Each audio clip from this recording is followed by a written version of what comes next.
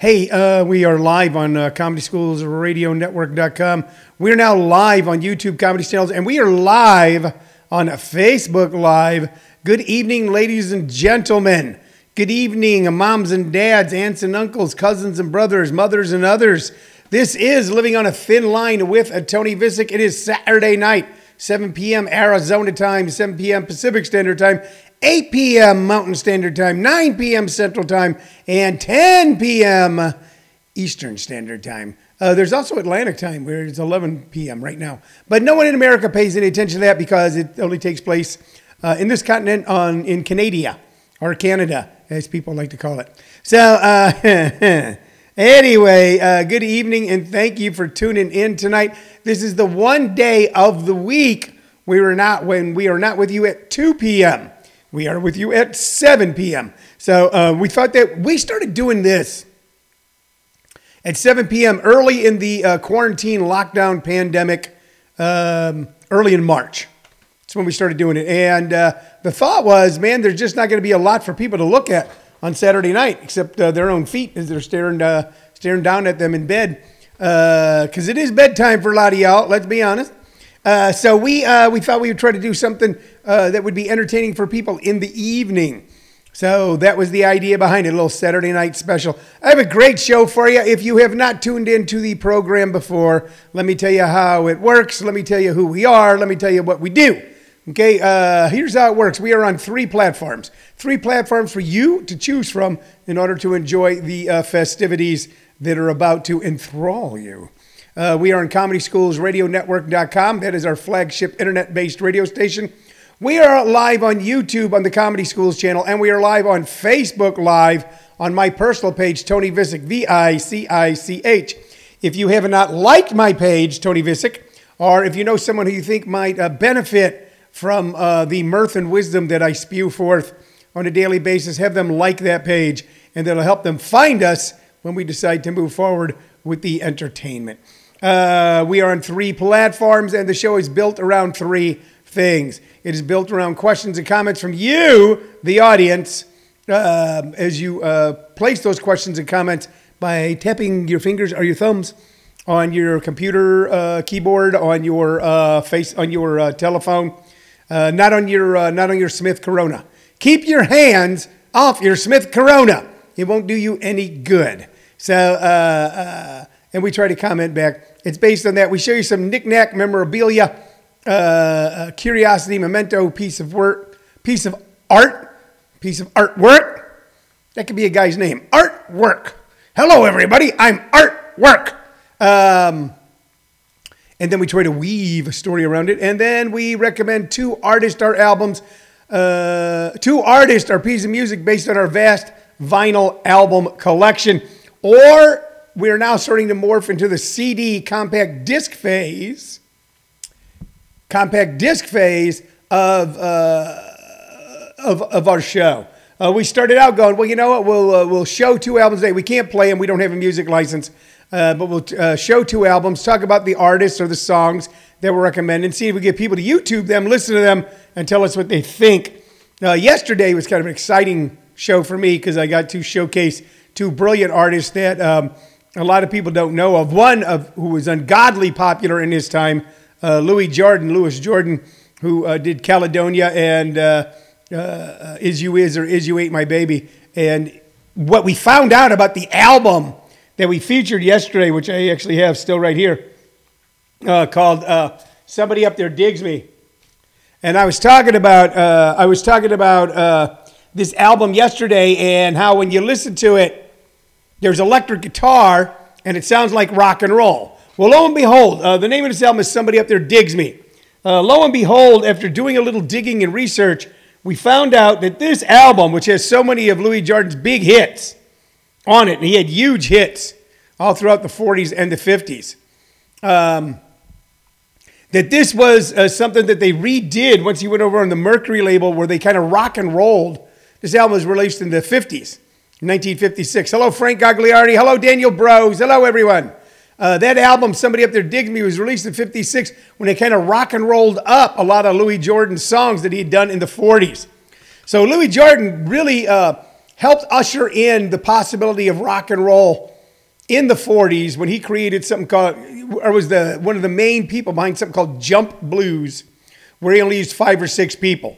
And since he could be as loud as an entire orchestra with 5 or 6 people, he began to bring an end to the big band era. So, and then in the 50s, they brought him over to Mercury, and they tried to rock and roll up. Let's see. Kristen Fusco says the 40s, the 50s. How old are you? I am 65, but which has nothing to do with talking about Christian music from the 40s and the 50s. I was talking about Shakespeare a few weeks ago, and I'm not several hundred years old, despite what you may think. Anyway, we talk about Louis Jordan, how to sound like rock and roll. It turns out that the guy who produced Louis Jordan in the 50s, trying to help him modernize his music, and it sounded great, then went on to produce. And I said that a lot of people think that rock and roll started with Bill Haley and the Comets. And then I said, no, it didn't. It started with Louis Jordan, and I can stand by that because the man who produced Somebody Up There Digs Me then went over and produced Bill Haley and the Comets and took a lot of the production values that he used for Louis Jordan into the studio when he produced that first great group of records by Bill Haley and the Comets. So anyway, we talked about him yesterday, and we also talked about, who else did we talk about? Oh yeah, we talked about Shuggie Otis, who was a brilliant, brilliant guitarist, and at 15 made an incredible album with Al Kooper, and that was hardly ever heard of again. We did a little more research into Shuggie Otis, and you should check out Shuggie Otis with Al Kooper on the Super Sessions. One of those guys who, when I first heard that album, I go, why haven't we heard more from this guy? This guy's as good as Stevie Ray Vaughan or Eric Clapton or B.B. King. Turned out that he was B.B. King's favorite guitarist at one point, that the Rolling Stones asked Shuggie Otis to join the Rolling Stones, that Quincy Jones wanted to work with him, others, and he always said no. And it turned out that what I thought was probably true is that Shuggie Otis, son of legendary 1940s big band guy Johnny Otis, had mental illness and a lot of drug addiction, and at one point ended up just doing a paper route. And in an interview I read with him, goes, look, I could have been a millionaire, but that's not what was on my mind. So that's what we talked about yesterday. I just wanted to kind of recap that. What else is going on here? Let's see. Daniel Bro says, I thought Michael J. Fox started rock and roll. You know, that's kind of interesting. Because in one of the Back to the Future movies, he ends up playing with a band in the 50s, and he then plays a Chuck Berry tune. And in it, it shows that he joined some band playing a high school prom, okay, and plays a Chuck Berry riff. And then in the next scene, you have an actor on a payphone call him, go, yeah, listen, hey, it's Chuck Berry. I just heard the new sound. And it's amusing that in that movie, Chuck Berry's playing a guy who's just in a pickup band playing at a high school prom, that Michael J. Fox comes in and actually plays Chuck Berry music that he learned in the future, and that Chuck Berry in the past hears it, and that's how he creates a Sweet Little 16, etc. When did Al Kooper change his name to Alice? Different. You know what, Paul Whitney, we used to make jokes about that when we were real high back in the 70s. Al Kooper or Alice Cooper? Chucks. That's right, DJ says Johnny B. Good. Michael J. Fox plays Johnny B. Good with this little pickup band at a high school prom.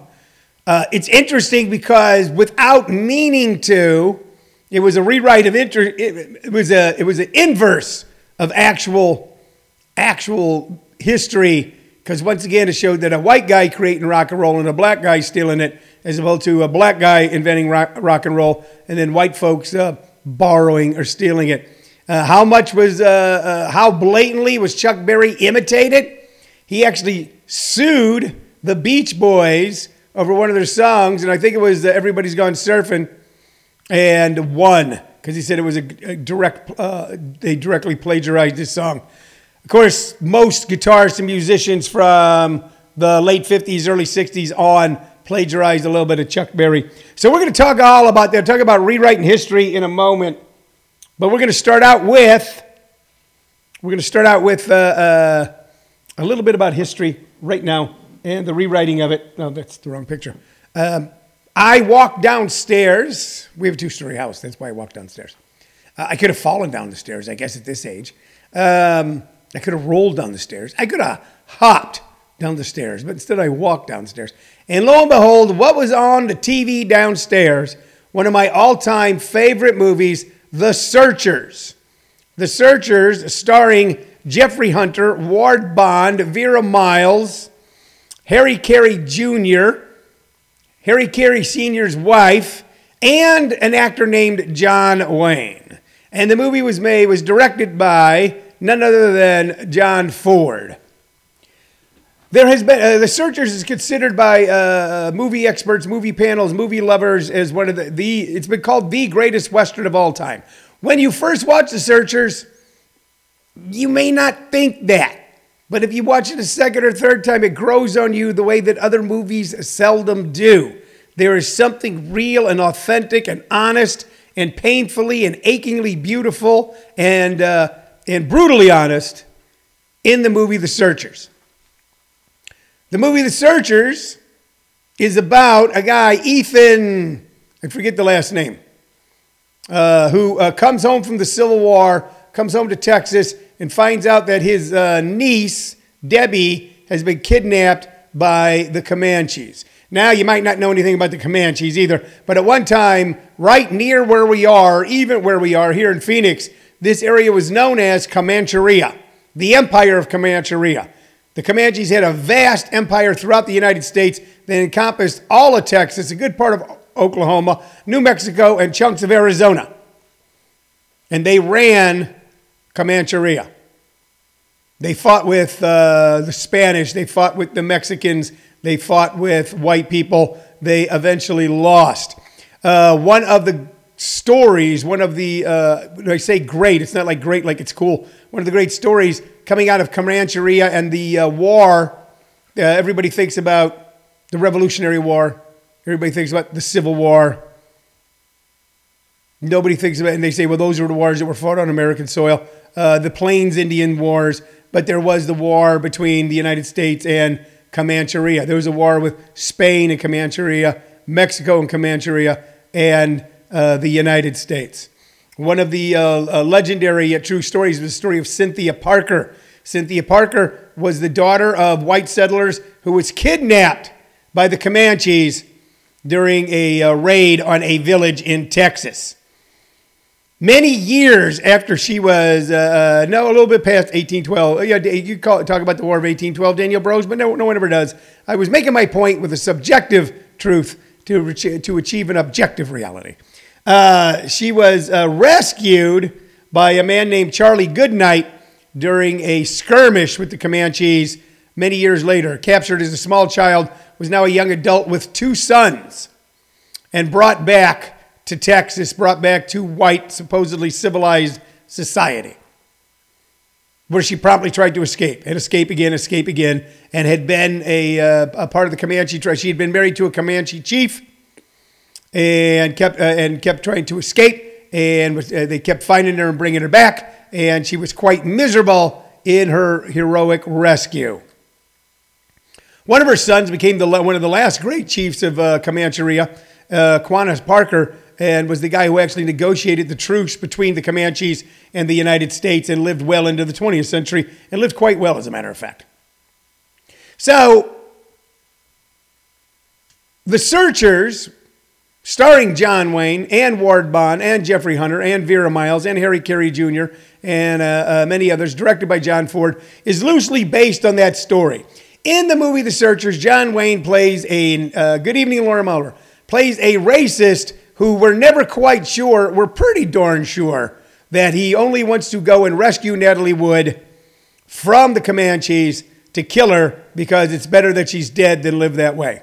And Jeffrey Hunter, who plays her brother in the movie, insists on accompanying John Wayne, and because he wants to rescue his little sister. So the movie spans years and years and years From the time that, of course, Little Debbie is played by Natalie Wood in The Searchers. Eventually, they do rescue her, and when we think that John Wayne's going to kill her, he actually picks her up in his arms and goes, "Let's go home." It is a great film. It is one of the best films ever made. And I know that there's a lot of talk about canceling John Wayne. So tonight, by the way, is our knick-knack, is our commemorative thing. We have here a picture of John Wayne. This picture, by the way, is not from The Searchers. This picture is from Red River, movie that introduced the world to the great Montgomery Clift, where Montgomery Clift played the antagonist or the protagonist against John Wayne's antagonist. And that was a Howard Hawks film. A lot of people watching this now, or then a greater number of people not watching this, want to erase John Wayne from the collective memory of America. So let's clear up a couple things right away. I'm a liberal. I've been a liberal my whole life. I campaigned for McGovern. Okay, I campaigned for Clinton. I voted for Hillary Clinton. I voted for a variety. I voted for Democrats. I voted for every type of Democrat that you could think of. And I love John Wayne movies. I know that John Wayne was a virulent right-wing man. I know that he said some things that I totally disagree with, or might even be appalled, definitely would be appalled with, in an interview in a Playboy magazine in 1971. But keep this in mind, those of you who want to erase the story of John Wayne, those who want to erase the way Westerns are put together, those of you that only want to watch movies and films and read books and magazines that are written and produced by good people. Red River is great. Walter Brennan, no stranger ever good news to me. Yeah. The Searchers was directed by John Ford, and John Ford was one of the greatest liberals in Hollywood. John Ford, who'd been making movies ever since the silent era, made 22 movies with John Wayne. John Ford, a hardcore Democrat and a liberal, made movies with John Wayne, a hardcore right-wing conservative. Without John Ford, we may have lost the voices of more great artists in the 40s and 50s than we did. And we lost a lot of great artists, writers, directors, actors, musicians in the 1940s and 50s than you can imagine due to their version of cancel culture. The version of cancel culture then was against communism, socialism, the Reds, pink diaper babies. And if your name was published in the Hollywood Reporter in the late 40s, early 50s, and they said that you might have been a Red, then your career was effectively destroyed. Movie studios would see it and go, you know what, we're not going to risk the entire studio over one writer or one director. Let's just get rid of them.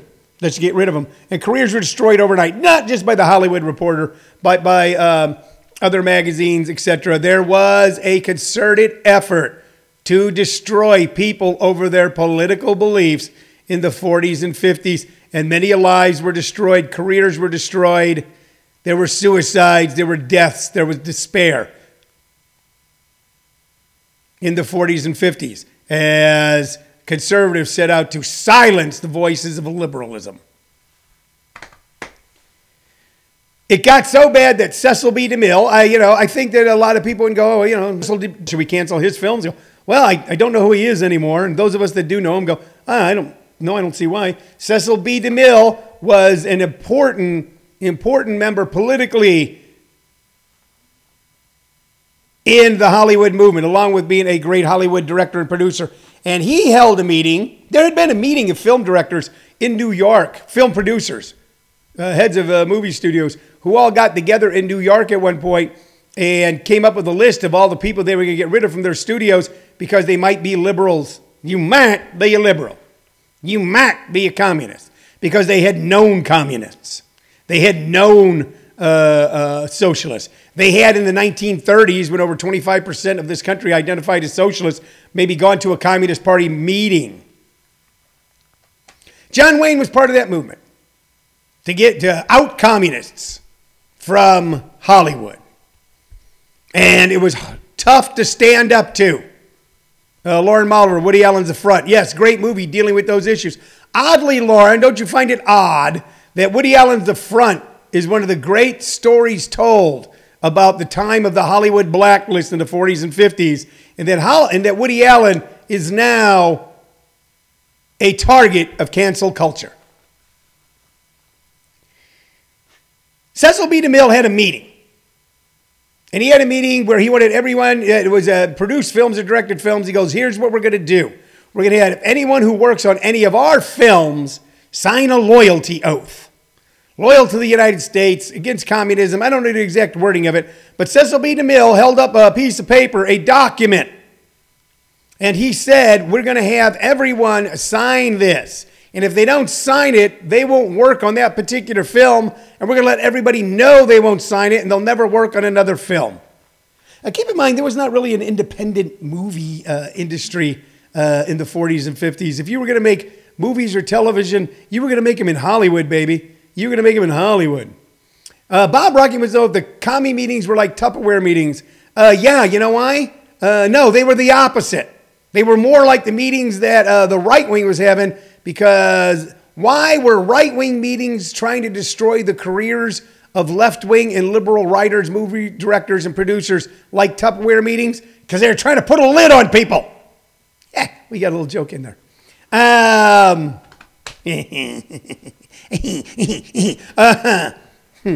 During that meeting, that historic meeting with Cecil B. DeMille said, we're going to have everybody sign a loyalty oath, John Ford stood up.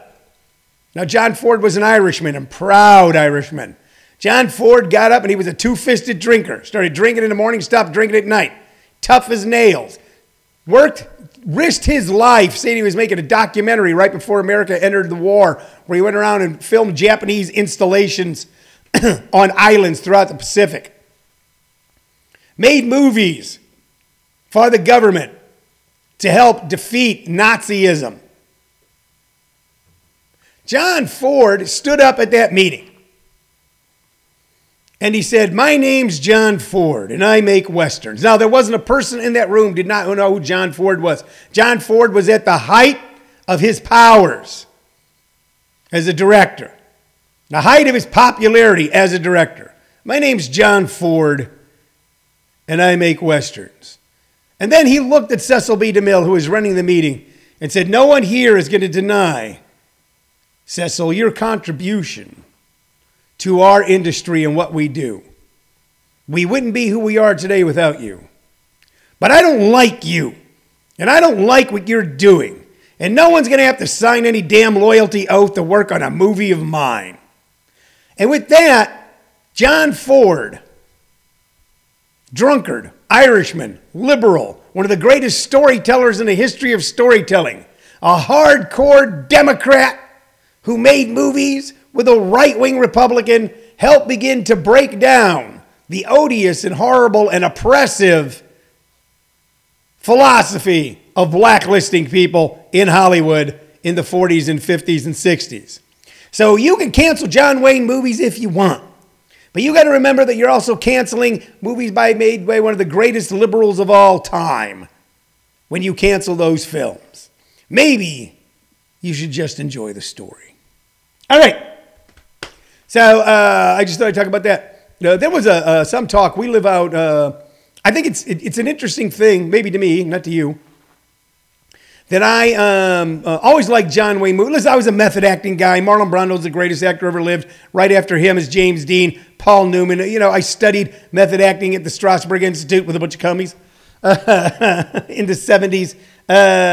Those that were left. That whole blacklisted movement tore that community of artists and actors apart. That's a different story for a different time.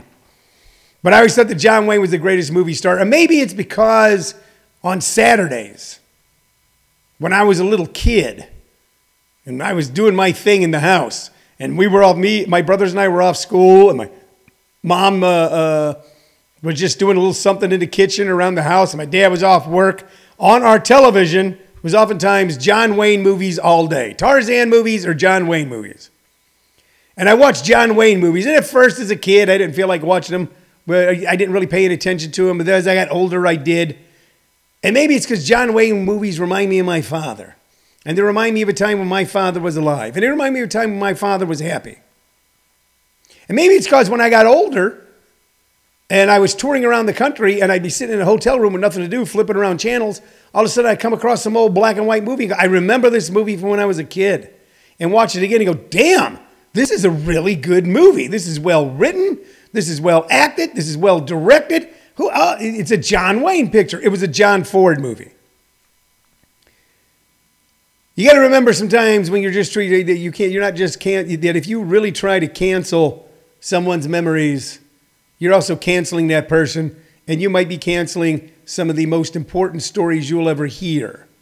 Because if it wasn't for John Wayne, I wouldn't have dug in and found out about Cynthia Parker. And if I hadn't dug in and looked at Cynthia Parker, the story of Cynthia Parker, I wouldn't have known about the history of a big important part of the history of our country. Lauren Moliver, I don't know that Elmo Lincoln was the first Tarzan. It may have been the first full-length feature Tarzan. And I, like you, have always thought that in the silent film era, a guy named Elmo Lincoln, who was a huge star, played Tarzan. Because we all know Tarzan, of course, from Johnny Weissmuller. Those became the greatest and the end-all, be-all of Tarzan movies to you and I. Marion Francis. You're going to have to fill me in on that one, Lauren. Daniel Bro says we need to charge $120 for this therapy about your dad. Okay. All right. Anyway, I should start charging you $120 an hour, Daniel, for the time that I take reading your posts. It's an odd thing, ladies and gentlemen, that I bring this to you right now because I don't know what the mathematics of the universe are. The smartest, two of the smartest people I know are on here right now, Lauren Moliver and Daniel Brose. Lauren in the field of the law and Daniel Brose in the field of science, or computers, or math, or algorithms.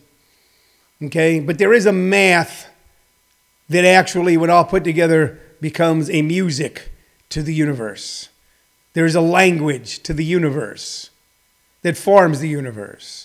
And every once in a while, we only pick up the faintest threads of that language and that math, and they still don't make any sense to us. So we need human stories to see us through. And that's why John Ford is important. At 45 years of age, I started ComedySchools.com. I started my workshops, first in San Diego, and then out here in Phoenix, Arizona, later in Los Angeles, New Mexico, etc. Have now settled full-time in Phoenix and throughout the world on Zoom. 45. And later on, I built a house to be an investment. It was a house, and now it is my home. And that home is in Maricopa.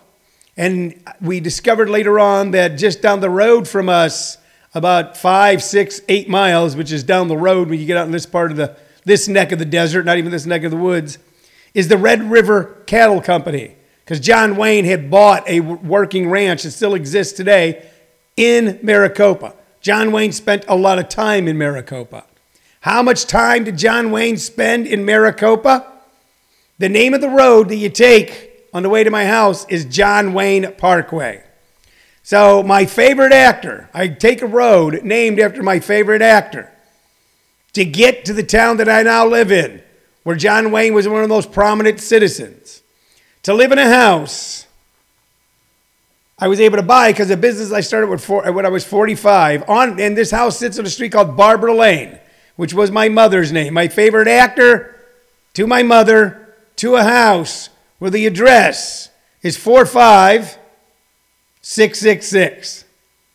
So I don't know what all the math to it is, but I just know that there's a message and a math to the universe well beyond anything that we can truly comprehend. What I just get? I just got the 5-minute sign. Is that where we're at, Cheryl? Am I wrapping up? Shirley? Show producer Shirley? Oh, okay. I said, are we wrapping up? Okay. Oh, you know what? I got to wrap up. We were having a good conversation here. Valerie Fisher CM says John Wayne was always on my house too growing up. Lauren Muller says Marion Morrison was John Wayne's real name. Yes, it was. Not Marion Francis. All right. You know what? I didn't get to anything today that I was planning on. I did not plan on the show being about this, but I thought it was important to say. That was important to say. Remember this. Oftentimes you're watching a John Wayne movie, you go, he was this. Remember, they were directed, produced, and written by some of the greatest liberals to have ever lived and some of the finest Democrats you could ever meet. That's it. That is our show for the evening, man. Thanks for hanging in with me. Thanks for listening to that long unwinding, but I just thought that it needed to be said. I will be back tomorrow with a funny show, with a show about me. I had two great pieces of music here that once again deal with history, okay, and important. They're so important to American history and American culture and American values. Two pieces of music by two distinctly different artists making music not at the same time, but a long time ago. All right, that's it. That's our show. We'll be back tomorrow at a regular time, 2 p.m. Mountain Standard Time, Arizona time. We hope that you stay safe, relatively sane, and healthy until then. You've been watching Living on a Thin Line with Tony Visick.